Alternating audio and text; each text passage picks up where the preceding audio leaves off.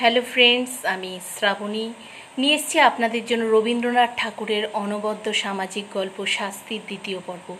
শুরু করা যাক। যথারীতি ছিদাম যখন তার স্ত্রী চন্দরাকে বলল যে তার বড় যা রাধার খুনের অভিযোগ সে যেন স্বীকার করে, এতে চন্দরা একদম যেন নীরব হয়ে গেল, অবাক হয়ে গেল এইটা ভেবে যে তাহার স্বামী সব কিছু জানা সত্ত্বেও তাকে বিনা দোষে অপরাধ স্বীকার করতে বলছে। কিছুটা নীরব অভিমানে তার মুখ দিয়ে কোনো রকম বাক্য যেন সরল না। সে চুপচাপ স্থাণুর মতন দাঁড়িয়ে রইল। এ সময় দুঃখীরাম একটু সংকুচিতভাবে বলল, ছিদাম, তাহলে বৌমার কি হবে? দুঃখীরামের কথা শুনে ছিদাম বলল, সে তুমি চিন্তা করো না দাদা, আমি ওকে বাঁচিয়ে দেব। দুঃখীরাম নিশ্চিন্ত হয়ে গেল। ছিদাম তার স্ত্রী চন্দরাকে শিখিয়ে দিল, তুই বলবি বড় যা আমাকে বটি লইয়া মারতে এসছিল, আমি তাকে দা নিয়ে ঠেকাতে গেছি, হঠাৎ কি করে যে লেগে গেছে বুঝতে পারিনি। এসব বুদ্ধি সমস্ত কিছুই রামলোচনের দেওয়া। এর অনুকূলে যে অলঙ্কার এবং প্রমাণ প্রয়োগের আবশ্যক তাও সে বিস্তারিতভাবে ছিদামকে শিখিয়েছিল। পুলিশ এসে তদন্ত করতে লাগলো। চন্দরাই যে তার বড়জাকে খুন করেছে গ্রামের সকল লোকের মনে এই বিশ্বাস বদ্ধমূল হয়ে গেল। কারণ চন্দরা এবং রাধার মধ্যে যে ঝগড়া হতো তা প্রত্যেক দিনই প্রত্যেকেই শুনত। সেই কারণে তাকে খুনি বা সে যে তার বড়জাকে হত্যা করতে পারে এ বিষয়ে সেরকমভাবে কারোর সন্দেহ জাগেনি। আর সাথে দুঃখীরামের যে নরম নিরীহ স্বভাব সেটা দেখেও সবার মনে হয়েছিল যে চন্দরাই হয়তো সত্যিকারের খুন করেছে তার বড়জাকে।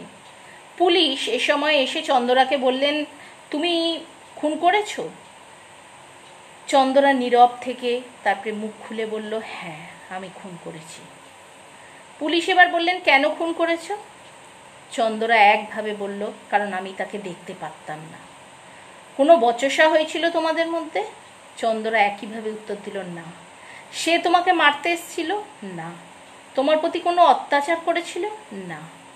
এইরকম উত্তর শুনে সবাই অবাক হয়ে গেল। ছিদাম অস্থির হয়ে উঠল, বলল, না না পুলিশ সাহেব, ও ঠিক বলছে না। বড় বউ প্রথমে দারোগা এক তাড়া দিয়ে তাকে থামিয়ে দিয়ে এলো, অবশেষে তাহাকে বিধিমতো জেরা করিয়ে বারবার সে একই উত্তর করল। বড় বউয়ের দিক হতে কোনো রকম আক্রমণ এসেছে এ কথা চন্দরা স্বীকার করল না।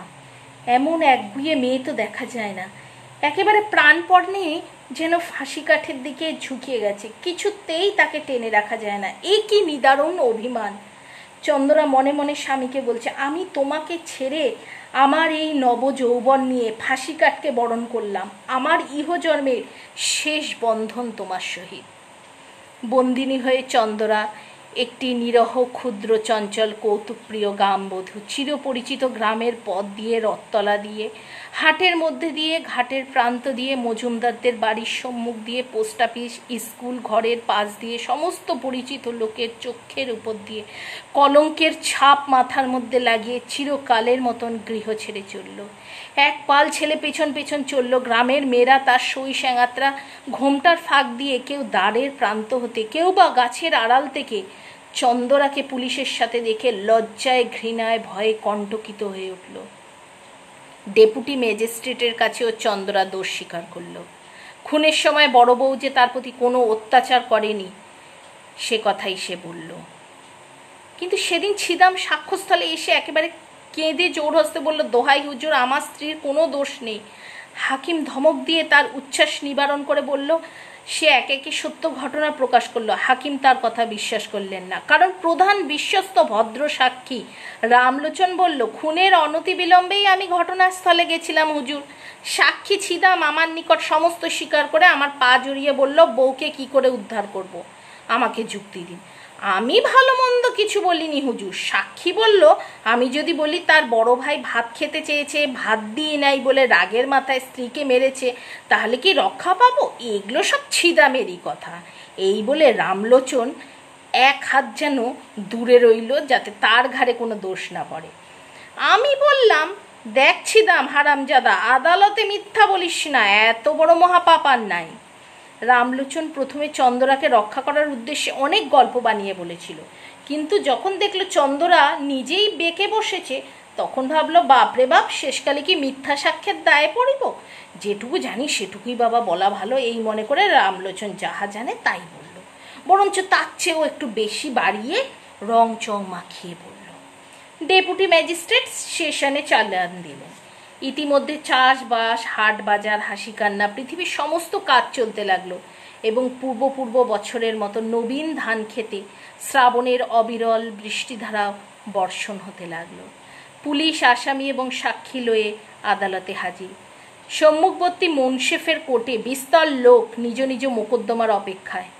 রন্ধনশালার পশ্চাৎবর্তী একটি ডোবার অংশবিভাগ কলকাতা হতে এক উকিল আসিয়াছে। কত শত লোক আপন কড়ায় গণ্ডায় হিসাব করতে এসছে। ছিদাম সমস্ত কিছুই দেখছিল বাতায়ন হতে, কিন্তু তার মনে হচ্ছে যেন তার সমস্ত জগৎটা শূন্য হয়ে গেছে। চন্দরা জজের কাছে বলল, ওগো সাহেব, এক কথা আর কতবার বলবো? জজ সাহেব তাকে বলল, তুমি যে অপরাধ স্বীকার করছো জানো তার শাস্তি কি? চন্দরা বলল, না। জজ সাহেব বললেন, তার শাস্তি ফাঁসি। চন্দরা বলল, ওগো তোমার পায়ে পড়ি, তাই দাও না সাহেব, তোমাদের যা খুশি করো, আমার আর সহ্য হয় না। যখন ছিদামকে আদালতে উপস্থিত করলো, চন্দরা মুখ ফিরিয়ে নিল। জজ বললেন, সাক্ষীর দিকে চাহিয়া, এ তোমার কে হয়? চন্দরা দুই হাতে মুখ ঢেকে বলল, ও আমার স্বামী। ও তোমাকে ভালোবাসে না? হ্যাঁ, খুব ভালোবাসে। তুমি উহাকে ভালোবাসো না? খুব ভালোবাসি। ছিদামকে যখন প্রশ্ন করা হলো, ছিদাম বলল, আমি খুন করেছি জজ সাহেব। কেন? ভাত চেয়েছিলাম, বড় বৌদি ভাত দেয় নাই। দুঃখীরাম সাক্ষী দিতে এসে মূর্ছিত হয়ে পড়ল। মূর্ছা ভঙ্গের পর বলল, সাহেব আমি খুন করেছি। কেন? ভাত চাইছিলাম, বউ ভাত দেয়নি। বিস্তর জেরা করে অন্যান্য সাক্ষ্য শুনে জজ সাহেব বুঝতে পারলেন ঘরের স্ত্রীলোককে ফাঁসির অপমান হতে বাঁচানোর জন্য এই দুই পুরুষ নিজেরাই অপরাধ স্বীকার করছে। কিন্তু চন্দরা পুলিশ হতে সেশন পর্যন্ত এক কথাই বলে এসছে, তার কথা তিলমাত্র নড়চড় হয় নাই। দুজন উকিল স্বেচ্ছা প্রবৃত্ত হয়ে তাকে প্রাণদণ্ড হতে রক্ষা করার জন্য বিস্তর চেষ্টা করেছে, কিন্তু অবশেষে চন্দরার নিকট পরাস্ত হয়েছে। যেদিন একরত্তি বয়সে একটা কালো কালো ছোটোখাটো মেয়ে তার গোলগাল মুখটি নিয়ে খেলার পুতুল ফেলে বাপের বাড়ি হতে শ্বশুর ঘরে এসেছিল, সেদিন রাত্রে শুভ লগ্নের সময় আজকের দিনের কথা কে কল্পনা করতে পারত? তার বাপ মরার সময় এই বলে নিশ্চিন্ত হয়েছিলেন, যা হোক, আমার মেয়েটার তো একটা সদ্গতি করে গেলাম। জেলখানার ফাঁসির পূর্বে দয়ালু সিভিল সার্জন চন্দরাকে বলল, কাহকে দেখতে চাও? একবার আমার মাকে দেখতে চাই। চন্দরা বলিল, তোমার স্বামী তোমাকে দেখতে চায়, তাহাকে ডাকিয়া আনিব? চন্দরা বলিল, মরণ। তো বন্ধুরা, আজকে এই শাস্তি গল্পের শেষ হলো। রবীন্দ্রনাথ ঠাকুর বহু গল্প লিখিয়া গেছেন এবং সব গল্পের মধ্যেই কিছু না কিছু তার মেসেজ রয়েই গেছে, কিছু না কিছু শিক্ষা রয়েই গেছে। এই ভালোবাসা মান অভিমানের খেলায় সম্পর্কের যে টানাপোড়েন, তার ফলই মনে হয় এই শাস্তি। এই শাস্তি শুধু চন্দরার জন্য নয়, ছিদাম এবং দুঃখীরামের জন্য।